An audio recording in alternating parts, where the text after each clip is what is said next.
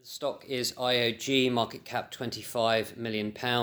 Last week, the company announced a reserves and resources update and subsequently the spudding of its Blythe H2 production well.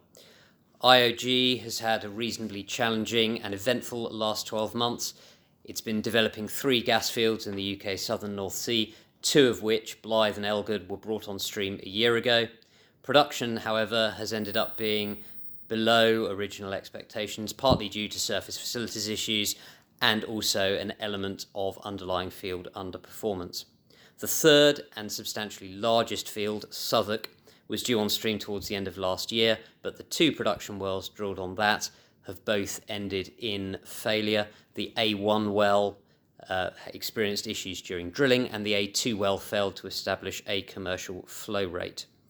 The reserves and resources update at the end of last week bore this out, with Southwark 2P reserves reduced from 71 to 10 BCF gross. IOG has 50%. And in all fairness, is no great surprise, a reduction of this magnitude given those drilling results. Blythe, on the other hand, had a small upgrade. And importantly, Blythe is drilling this H2 production well. This is the main source now of potential new volumes for IOG, which will be very important for the company's cash flows and underpinning its funding structure.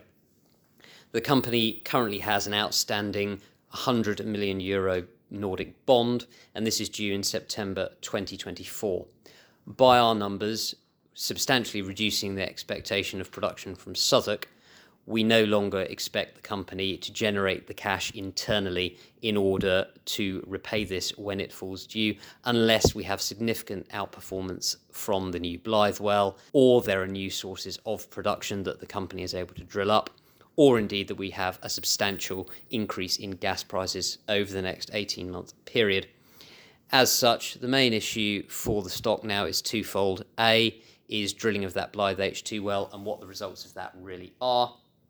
And B, what the plans are for dealing with the bond, whether there's a restructuring or what have you. And we await further news on both of those.